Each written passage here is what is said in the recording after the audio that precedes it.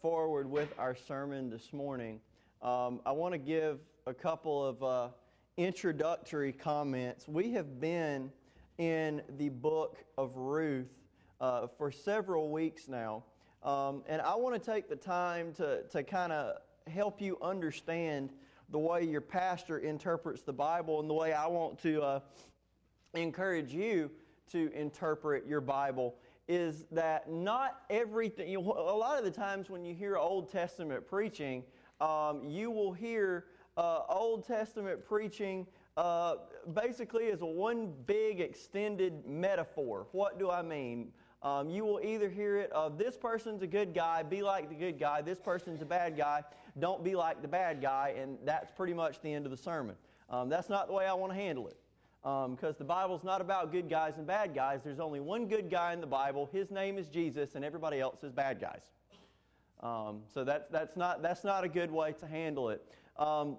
And then sometimes you'll hear somebody read the Old Testament, and you will take a story like we'll see in Ruth today and say, oh, well, you've got Boaz and the grain, and the grain is God's goodness, and Boaz is Jesus, and Boaz sends us home with more goodness than we can carry. Now, I don't want to give a metaphor. I want you to look at this passage today. I want us to be able to look at where we are in Ruth, which we're going to be in chapter 2 of the book of Ruth. What verse? All of it. And I want us to learn today not about some metaphor, not about some illustration. I want us to learn the way God treats those who have put their faith solely in Him. I want us to see the way that God treats those who have put their faith solely in Him. So if you would stand with me out of the respect for the reading of God's Word, we will be in chapter 2 of the book of Ruth. Chapter 2, verse 1. There was a relative of Naomi's husband, a man of great wealth of the family of Elimelech. His name was Boaz. So Ruth the Moabitess said to Naomi, "Please let me go to the field and glean heads of grain after him in whose sight I may find favor." And she said to her, "Go, my daughter." Then she left and went and gleaned in the field after the reapers. And she happened to come to the part of the field belonging to Boaz, who was of the family of Elimelech. Now behold, Boaz came from Bethlehem and said to the reapers, "The Lord be with you." And they answered him, "The Lord bless you." Then Boaz said to his servant who was in charge of the reapers, "Whose young woman is this?" So the servant who was in charge of the reapers answered and said, "It is the young Moabite woman who came back with Naomi from the country of Moab. And she said, 'Let me glean and gather after the reapers among the sheaves.' So she came and has continued from morning until now, though she rested a little in the house." Then Boaz said to Ruth, "You will listen, my daughter, will you not? Do not go to glean in another field, nor go from here, but stay close by my young women. Let your eyes be on the field which they reap, and go after them. Have I not commanded the young men not to touch you? And when you are thirsty, go to the vessels and drink from what the young men have drawn." So she fell on her face, bowed down to the ground, and said to him, "Why have I found favor in your eyes, that you should take notice of me, since I am a foreigner?" And Boaz answered and said to her, "It's been fully reported to me, all that you have done for your mother-in-law since the death of your husband, and how you have left your father and mother in the land of your birth, and have come to a people whom you did not know before. The Lord repay your work, and a full reward be given you by the Lord God of Israel, under whose wings you have come for refuge." Then she said, "Let me find favor in your sight, my Lord, for you have comforted me, and have spoken kindly to your maidservant, though I am not like one of your maidservants." Now Boaz said to her at mealtime, "Come here and eat the piece of bread, and dip your piece of bread in the vinegar." So she sat beside the reapers, and he passed parched grain to her, and she ate and was satisfied, and kept some back. And when she rose up to glean, Boaz commanded his young men, saying, "Let her glean even among the sheaves, and do not reproach her. Also let grain from the bundles fall purposely for her. Leave it that she may glean, and do not rebuke her." So she gleaned in the field until evening, and beat out what she had gleaned, and it was about an ephah of barley. Then she took it up and went into the city, and her mother-in-law saw what she had gleaned. So she brought out and gave to her what she had kept back after she had been satisfied. And her mother-in-law said to her, "Where have you gleaned today, and where did you work? Blessed be the one who took notice of you." So she told her mother-in-law with whom she had worked and said, "The man's name with whom I work today is Boaz." Then Naomi said to her daughter-in-law, "Blessed be he of the Lord who has not forsaken his kindness to the living and the dead." And Naomi said to her, "This man is a relation of ours, one of our close relatives." Ruth the Moabitess said, "He also said to me, 'You shall stay close by my young men until they have finished all my harvest.'" And Naomi said to Ruth her daughter-in-law, "It is good, my daughter, that you go out with his young women, and that people do not meet you in any other field." So she stayed close by the young women of Boaz to glean until the end of barley harvest and wheat harvest, and she dwelt with her mother-in-law. Father, pray that you bless this word and you teach us about yourself from it this morning. In Jesus' name, amen. You can be seated. So I've tried to title each sermon over to kind of sum up what was going on in the passage, and I've named today Happenstance and Husband Material.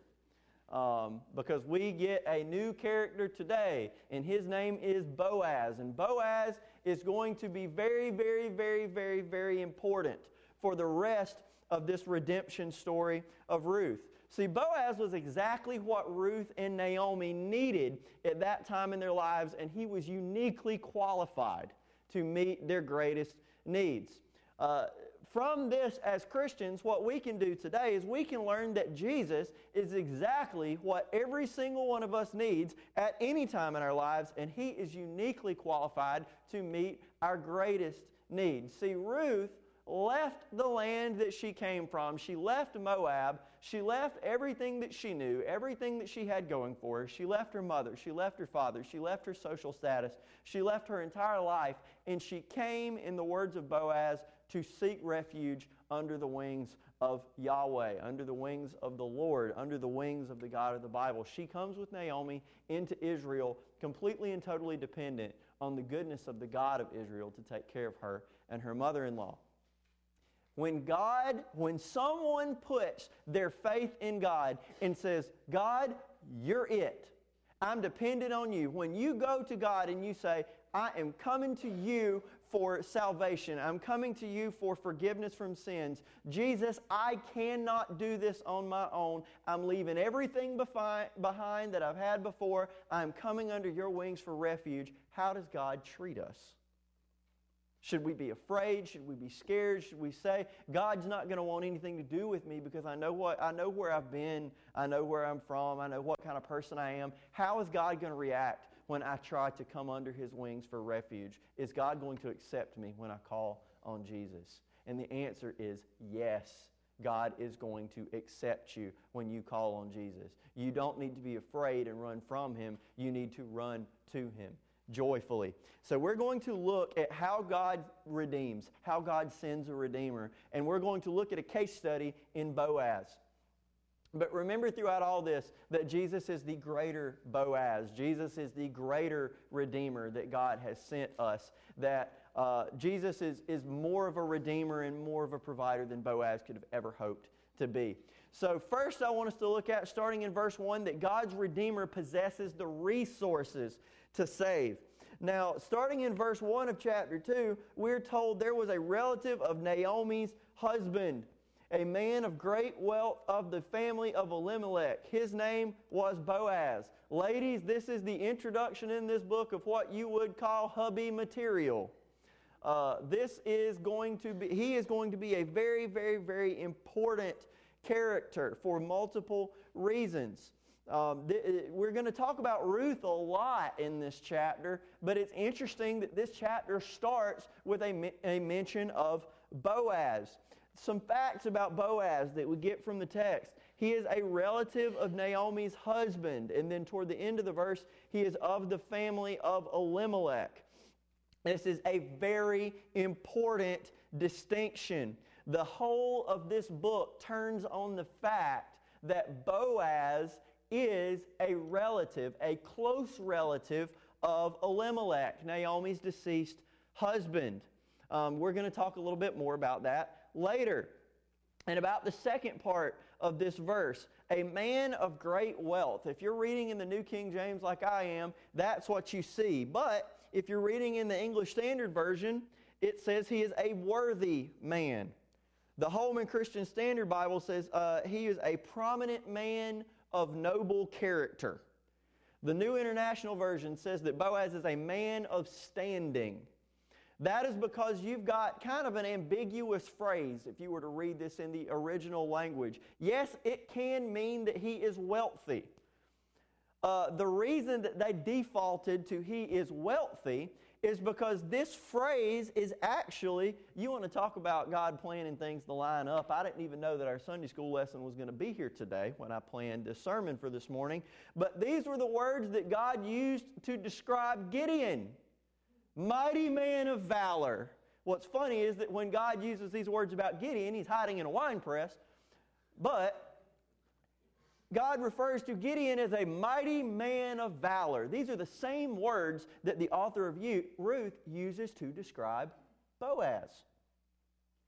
But you don't see Boaz out fighting. You don't see him wielding a sword. You don't see him on the battlefield. So they default to another meaning of this, that he is a noble man. He is a man of standing. He is a man of great wealth. So they go to the wealth because they say, well, it doesn't really fit this heroic definition of this phrase. I strongly disagree with the commentators that say Boaz is not all that heroic. You are going to see Boaz do some very heroic things today. But don't get it twisted. Guy's also loaded. He is rich. And that's important too. Okay? That's going to be important for this story, that Boaz is a noble man of great character, but he is also rolling in it. He is a very, very wealthy man. So verse 2, Ruth the Moabitess says to Naomi, let me go into the field and glean the heads of grain after him in whose sight I may find favor. And Naomi releases her to go. What Ruth is doing is Ruth is availing herself of what God had provided his people in the law. God knew that there were going to be weak and poor and needy people in society, particularly exactly the kind of folks that Ruth and Naomi are. They're widows. In this day and age, the husband or the son or the man of the house would have been the sole source of income. They would have been the sole property owner. So to be widowed was to be destitute. That they really didn't have hope of earning a living. So God provided in his law, and I didn't put this on your handout, in Leviticus 23:22, when you reap the harvest of your land, you shall not wholly reap the corners of your field when you reap, nor shall you gather any gleaning from your harvest. You shall leave them for the poor and for the stranger. I am the Lord your God. So basically, this is the barley harvest. When you go out and you harvest your field, God says what you need to do is you need to leave the corners of your field. You need to just round them off so that if there are any widows or any strangers or any poor, they can come into your field and they can glean those corners. This was ancient Israelite government assistance, if you will. That this was decreed by God. All right, you got this whole big field. What I want you to do is I want you to just leave the corner. So if somebody's poor and somebody's hungry, if they'll just come out here and grab it, there's stuff for them there. You leave this for them. And Ruth, remember, she's left Moab. She's become an Israelite. She's operating like an Israelite. She's a stranger. She's poor. She's a widow. So she's going to go out and she's going to avail herself of gleaning in the corners. And while she's out gleaning in verse 3, don't you love the way that the author of the Bible, of this part of the Bible says, and she happened to come to the part of the field belonging to Boaz, who, just as a reminder, was of the family of Elimelech. She just happened to come into Boaz's field. Out of every field she could have walked in, she walks into Boaz's field. Then in verse 4, Boaz shows up. Listen to this guy. This should give you some insight into his character. He walks in. The first words out of his mouth to his reapers, "The Lord be with you." Wouldn't it be nice if your boss walked in and we saw you and he said, "The Lord bless you"? That was the way he greeted you. That'd just make you happy. And you'd probably respond to him a lot like his reapers did. And they answered, "The Lord bless you." It's not a real bad boss who his first greeting to you is, "The Lord bless you. I hope that God is giving you a great day today. I hope that He's just pouring out His mercy on you." It's hard to hate that guy.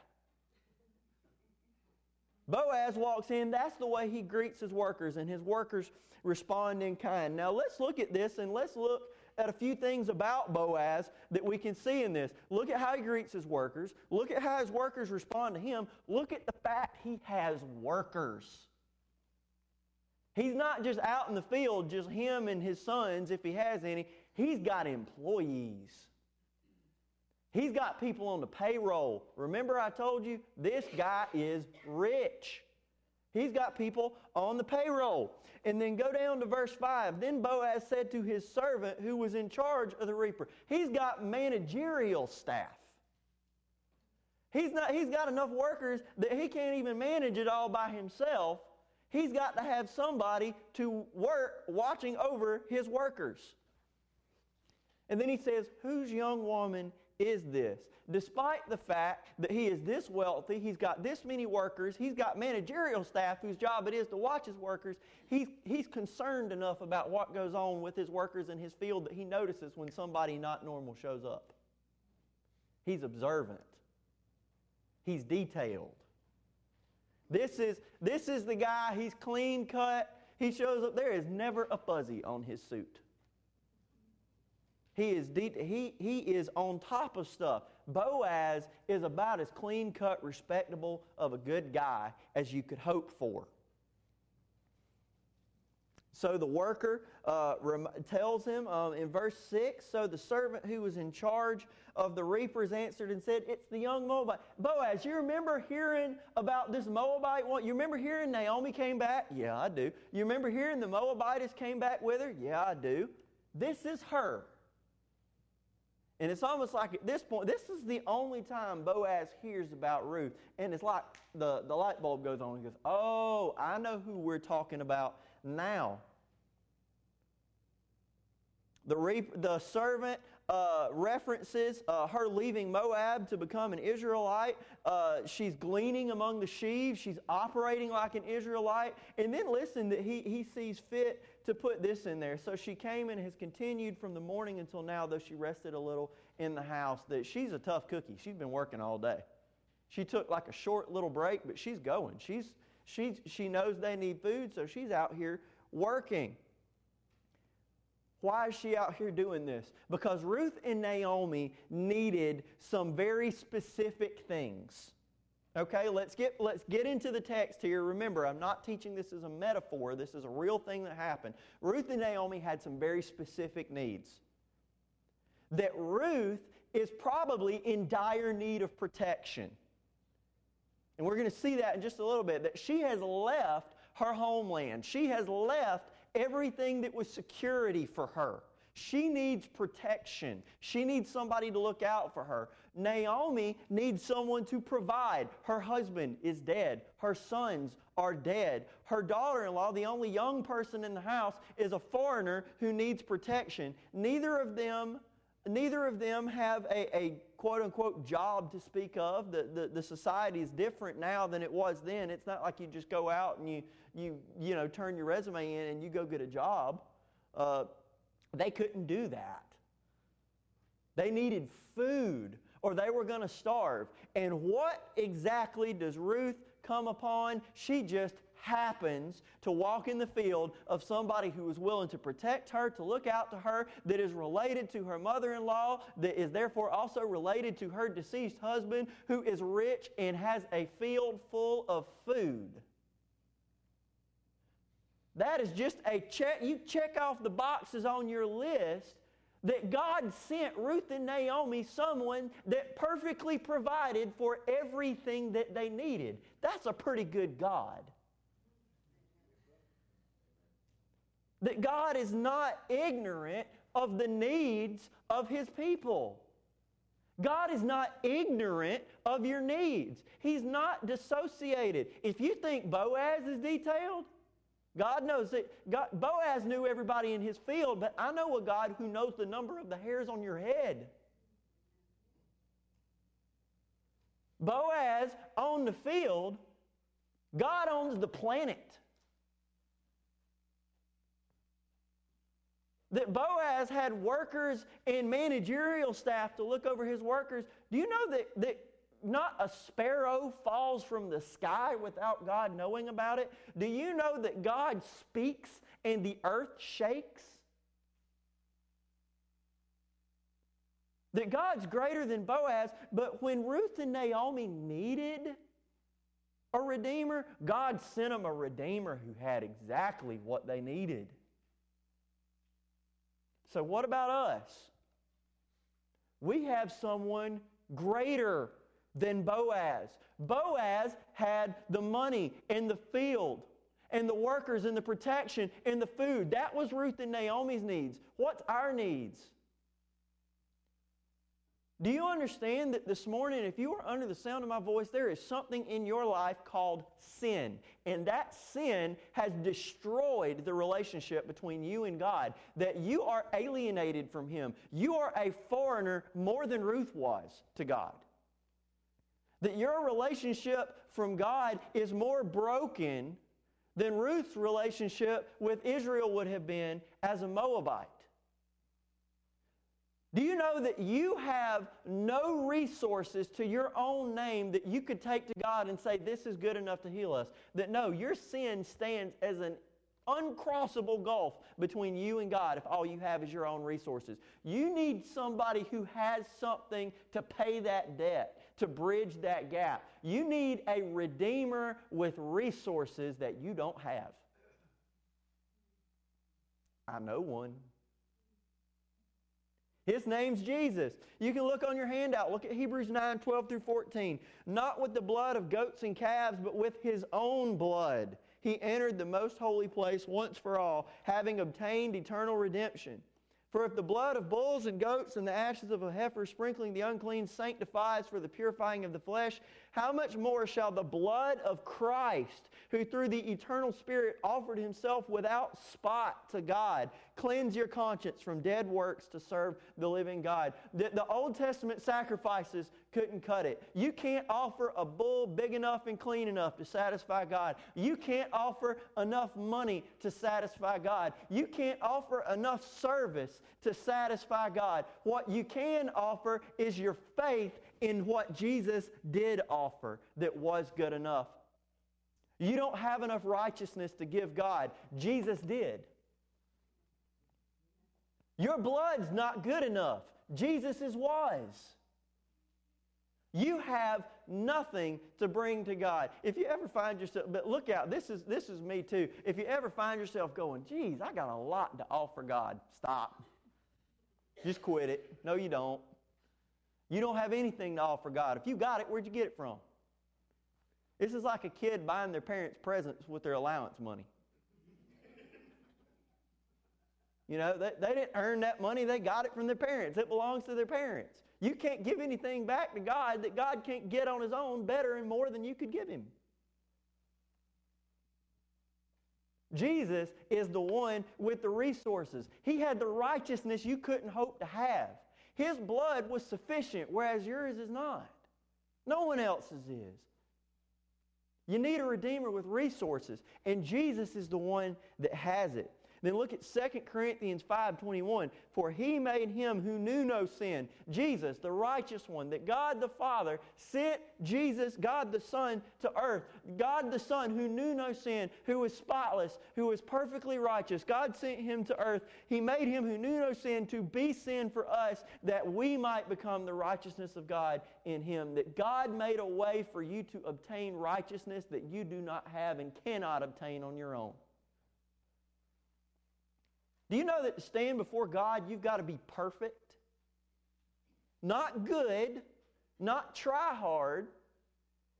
If you're going to try and live a good life and then take your chances with quote unquote the man upstairs when you get there, that ain't going to work well for you.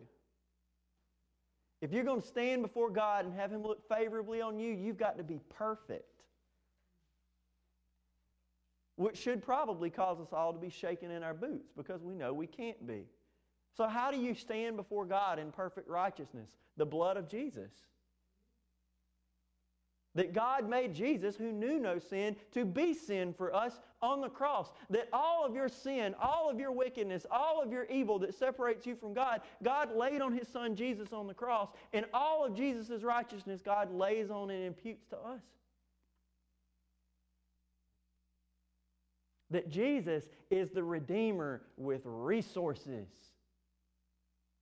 He's got what you need to solve your problem. Jesus did. We're not talking about grain and money and fields right now. I'm talking about the blood of Jesus and righteousness of God that He gives us. A Redeemer with resources.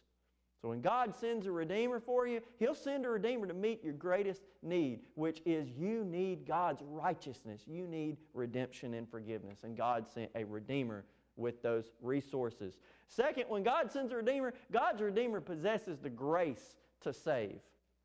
Why did I say God's Redeemer possesses the grace to save? Well, think just a second about Boaz.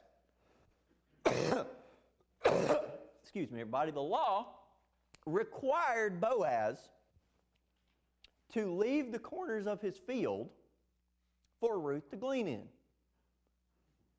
So if he leaves the corners of his field for Ruth to glean in, has he really done anything commendable?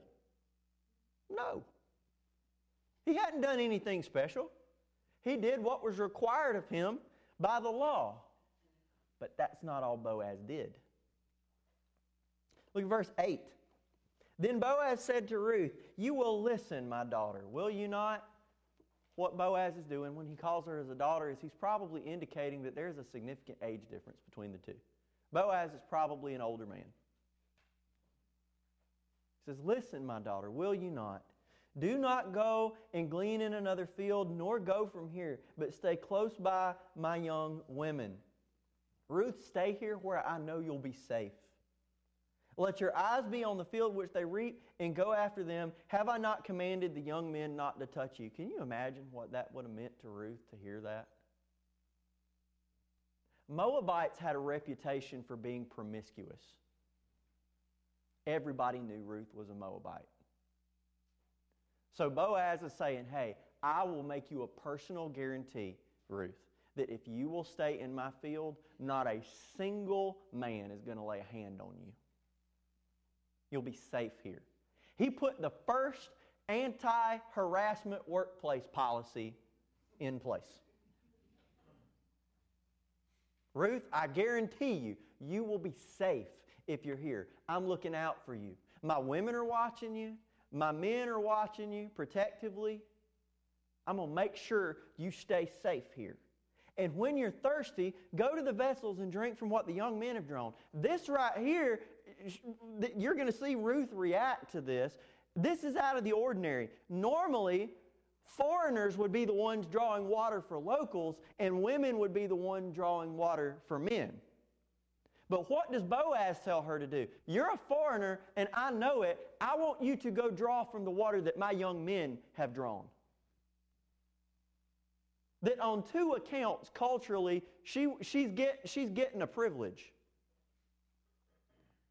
That he's going above and beyond. He didn't have to give her water. He didn't have to go the extra length to protect her. He didn't have to give her safety amongst his maidservants. He didn't have to do any of that. All he had to do was go, "All right, well, I left the grain in the corners. Did what I had to do." But he doesn't. He goes over and beyond. And what does Ruth do? She responds by falling on her face in verse 10, bowing down to the ground, and says to him, "Why have I found favor in your eyes that you should take notice of me since I'm a foreigner?" She knows that she's not technically qualified for this kind of generosity. She knows this. She knows that she should be on the outside looking in, but she's getting treated like an insider. She understands that what she's getting is outside the norm. It's grace. Wednesday night in youth, I showed the youth an acrostic for grace that explains what grace is, because we can be real bad about speaking Christianese, using words in church that we use all the time, but if an outsider comes in and the word's never been defined, they have no idea what we're talking about. Have you ever tried to share the gospel with somebody? Don't use the word sanctification. It's a real thing. It's important. But they're probably going to go, sanctification, yeah. I have no idea what that means. Justification, glorification. Just, no, don't do that. Grace, God's riches at Christ's expense. Grace. Getting what we don't deserve.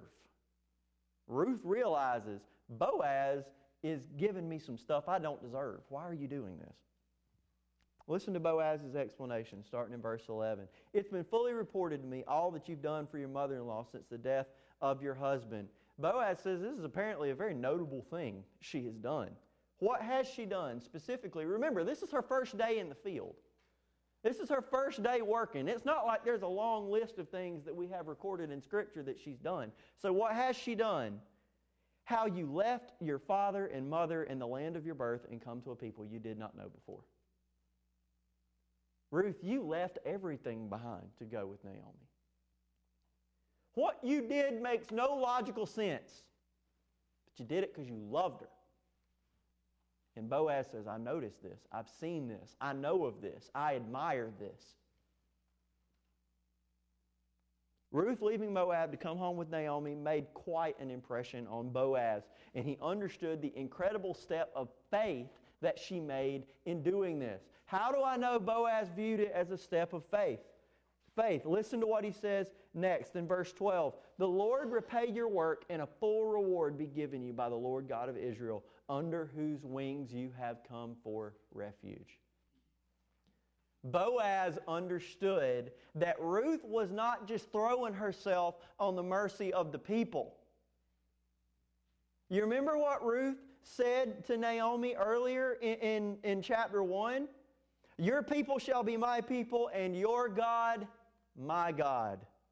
Where you die, I will die, and there will I be buried. The Lord do so to me. She's swearing in the name of the Lord, like a good Israelite would if they're going to take an oath. And more also, if anything but death parts you and me. If God's going to turn me away, He's going to have to do it by killing me. If I live, it's going to be because God allows me to live. If I die, it'll be because He allowed me to die. But from this moment on, I'm no longer a Moabite. I'm an Israelite. I will live like an Israelite. I will live with the Israelites. I will live with you, Naomi. And Boaz knew this. That she didn't just leave her people, she left her old gods, and she has come to the God of Israel and has come under His wings for refuge. And Boaz says, I'm praying that God will honor that. And Boaz is acting in accordance with that. That if you come under the wings of the Lord for refuge, if you are one of us, then, dear goodness, I'm going to treat you like one. God, I'm praying for God to reward you for your faith, and I'm going to treat you that way. And he blesses Ruth. And Ruth responds and thanks him. Let me find favor in your sight, for you've comforted me and have spoken kindly to your maidservant, though I'm not like one of your maidservants. And then it comes to mealtime. And he gives her bread and gives her vinegar to dip her bread in. He feeds her lunch, and he gives her enough for her to have leftovers. That at the beginning of the day, she and Naomi are starving and have no idea where they're going to get food. And now she's got a doggy bag to take it home. She's got leftovers. And when she rose up to glean, listen to what Boaz does. He commands his men, saying, let her glean even among the sheaves, and do not reproach her. He tells his servants, hey, Ruth, the Moabitess, let her come out of the corners. Let her glean in the rest of the field. Treat her like she's one of you. Don't treat her like a foreigner. Don't treat her like a stranger. Don't treat her like a widow, like someone who's destitute. Let her glean in the fields. Let her come in there with you. And then second, verse 16, also let grain from the bundles fall purposely for her. Boaz is now taking a personal financial hit to make sure that Ruth and Naomi have food. A self-sacrificing redeemer who takes someone from the outside and starts treating them like their own on the basis of them placing their faith in the God of the Bible and leaving behind the life that they had before to find refuge under His wings. That sounds really familiar. Sounds like Jesus. Sounds like Jesus. That Jesus is the gracious Redeemer who, if you will just leave your old life and your old gods behind, and you will come to Him and say, I am throwing myself wholly on your mercy, then Jesus will take you from the outside and treat you, He will make you an insider. He won't give you just the subsistence, He'll give you more than you've ever dreamed. He doesn't just give the minimum, He gives pressed down, shaken up, and running over. That Jesus goes above and beyond. He is a gracious, generous Redeemer.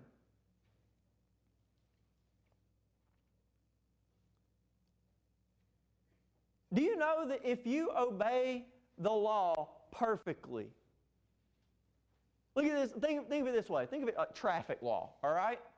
If you go 55 miles an hour on the highway, what does that obligate the police to do for you? It obligates the police to ignore you. They're never going to stop you and pull you over and give you an award for driving the speed limit. They're going to ignore you. All obeying the law requires God to do for you is ignore you. Obeying the law doesn't entitle you to some kind of congratulations or blessing or God giving you some special award. That's what you're expected to do.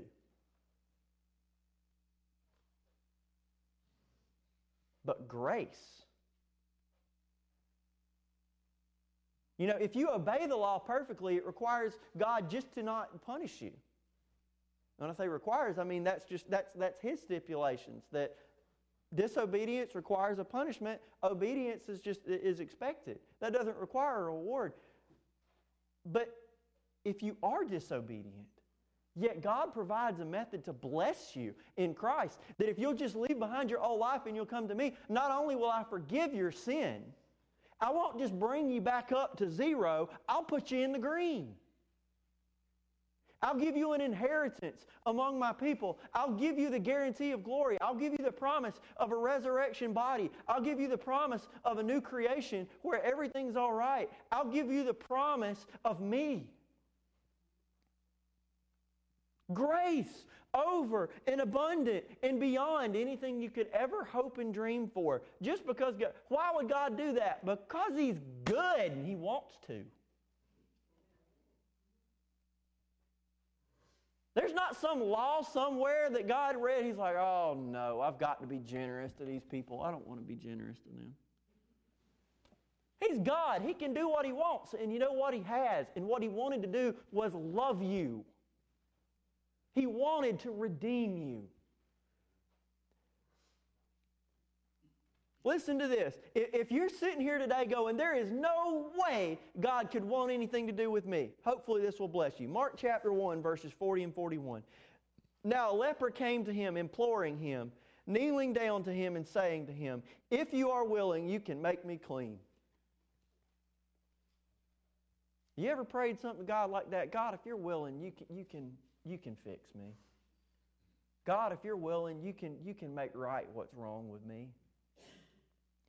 Then Jesus, moved with compassion, stretched out His hand and touched him and said, I'm willing, be cleansed. This man was a leper. All Jesus had to do if He wanted to heal him was speak. But what does Jesus do? Jesus is moved with compassion and reaches out and touches him and tells him, I am willing to make you clean.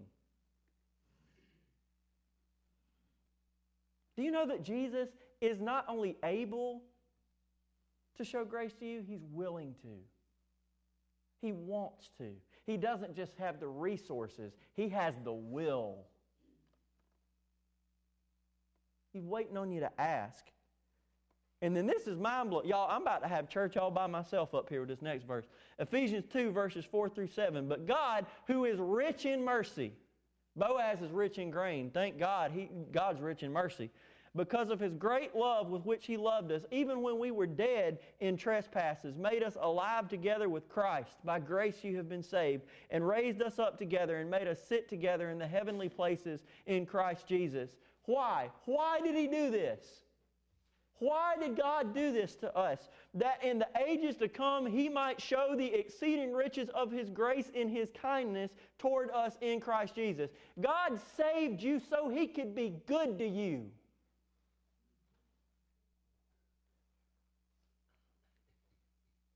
God didn't save you because He needed your help.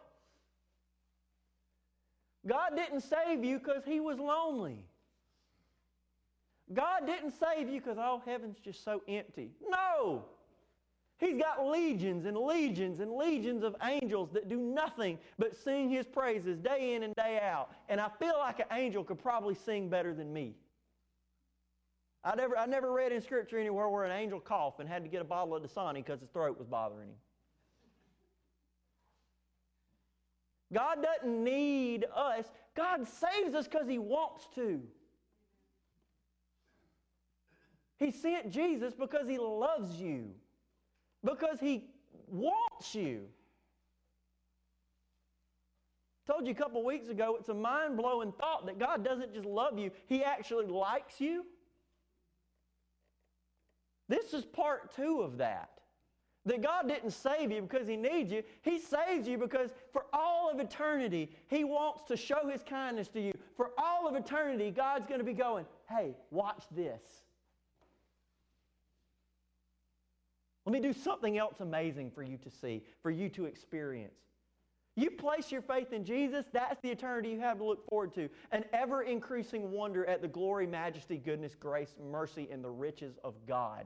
That's your eternity if you would just place your faith in Jesus. He saves you because He wants to be good to you. God's Redeemer possesses the grace to save. He is willing to, and He wants to. And then finally, God's Redeemer possesses the qualification to save. Long story short, verse 17, Ruth ends up with a lot of grain. Depending on how you want to measure it and what measurement you use, she comes home with between 30 and 50 pounds of grain. Now, understand that this is a lot because most of the time gleaning is you would go and pick up just little pieces that were left over in the corners. Immediately upon getting home, this is obvious to Naomi, Ruth has not been picking up little pieces. She has between 30 and 50 pounds of barley in a day. And later on you're going to see she stays there for the whole harvest. They're not hurting for food anymore. So Naomi sees her and says, "Where have you gleaned today? Where did you work? And blessed be the one who took notice of you." She said, "You did not do this on your own. Somebody's helping you out. You had to catch somebody's eye. Who saw you?" And Naomi and Ruth, in just blissful ignorance, she says, "The man's name whose field I worked in today is Boaz." And if this is an old silent movie, this is where Naomi starts laughing maniacally and twirling her finger in her handlebar mustache, and the wheels start turning in her head, and she goes, "Oh, Boaz, huh? I like Boaz. Boaz is a good guy. You need to stay in that field. Don't you go anywhere else, you hear me? You stay in that field, Ruth." "Okay, why?" She said, "Blessed be he who has not forsaken his kindness to the living and the dead." That the fact that Boaz is taking care of Ruth is both a kindness to Ruth's deceased husband and a kindness to Naomi's deceased husband. And she says, this man is a relation of ours, a close relative. Why is that important? Deuteronomy 25, 5 and 6. "If brothers dwell together and one of them dies and has no son, a widow of the dead man shall not be married to a stranger outside the family. Her husband's brother shall go in to her, take her as his wife, and perform the duty of a husband's brother to her. And it shall be that the firstborn son which she bears will succeed to the name of his dead brother, that his name may not be blotted out of Israel." That because he is a close relative of Elimelech, because he fulfills this qualification, Naomi has something that she hasn't had for most of the book: hope. That maybe, just maybe, if Boaz will exercise his qualifications, Ruth, you could end up with a son. Our family line may not die. Our family might be saved. We might not be broke. That's not a joke. They were legitimately worried about their subsistence, whether or not they were going to live. That all of a sudden Naomi sees in Boaz, he could be the solution. He is uniquely qualified to do what nobody else could do. So she says, you stay in that field. Ruth said, he told me to stay by my young men until they have finished all my harvest. And Naomi says, it is good, my daughter, that you go out with his young women and that people do not meet you in any other field. You stay right there. You do what the nice man told you to do, Ruth. You stay in that field. Why? This is a quote from one of the commentaries I was reading behind, the New American Commentary, and I think it summed it up pretty well. Ruth's chance arrival at the field of Boaz is providential on two accounts. First, as the following episode will demonstrate, Boaz was a gracious man in whose eyes Ruth would find favor. Second, he was from the same clan as Ruth's deceased father-in-law, Elimelech. In order for God's plan to be fulfilled, both elements had to be present. In long-range terms, the line of David, which, by the way, Ruth is part of, would not be preserved if the man at whose field Ruth arrived in was gracious, but from outside the clan. He could not have functioned as a kinsman redeemer, preserving the name and family of the deceased.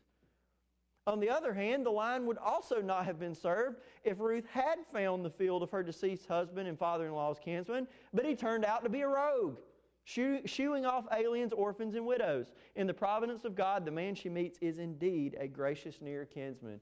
So she ends up in Boaz's field. If he wasn't related to Elimelech, but he was gracious to her, good, you have food, but your family line's still dying out because he's not qualified to redeem you. Or she shows up in Boaz's field and he is qualified to redeem her, but he could not care less. Your family line's done. But wouldn't you know it, just as it would happen, Boaz happens to be qualified to redeem her, and he happens to have a hedge fund and be generous. God seems to have just worked this out. He is uniquely qualified. Listen to Hebrews 2, verses 14 and 15. Inasmuch then as the children have partaken of the flesh and blood, that's us, we're human. We have flesh and blood. If you don't, call a doctor.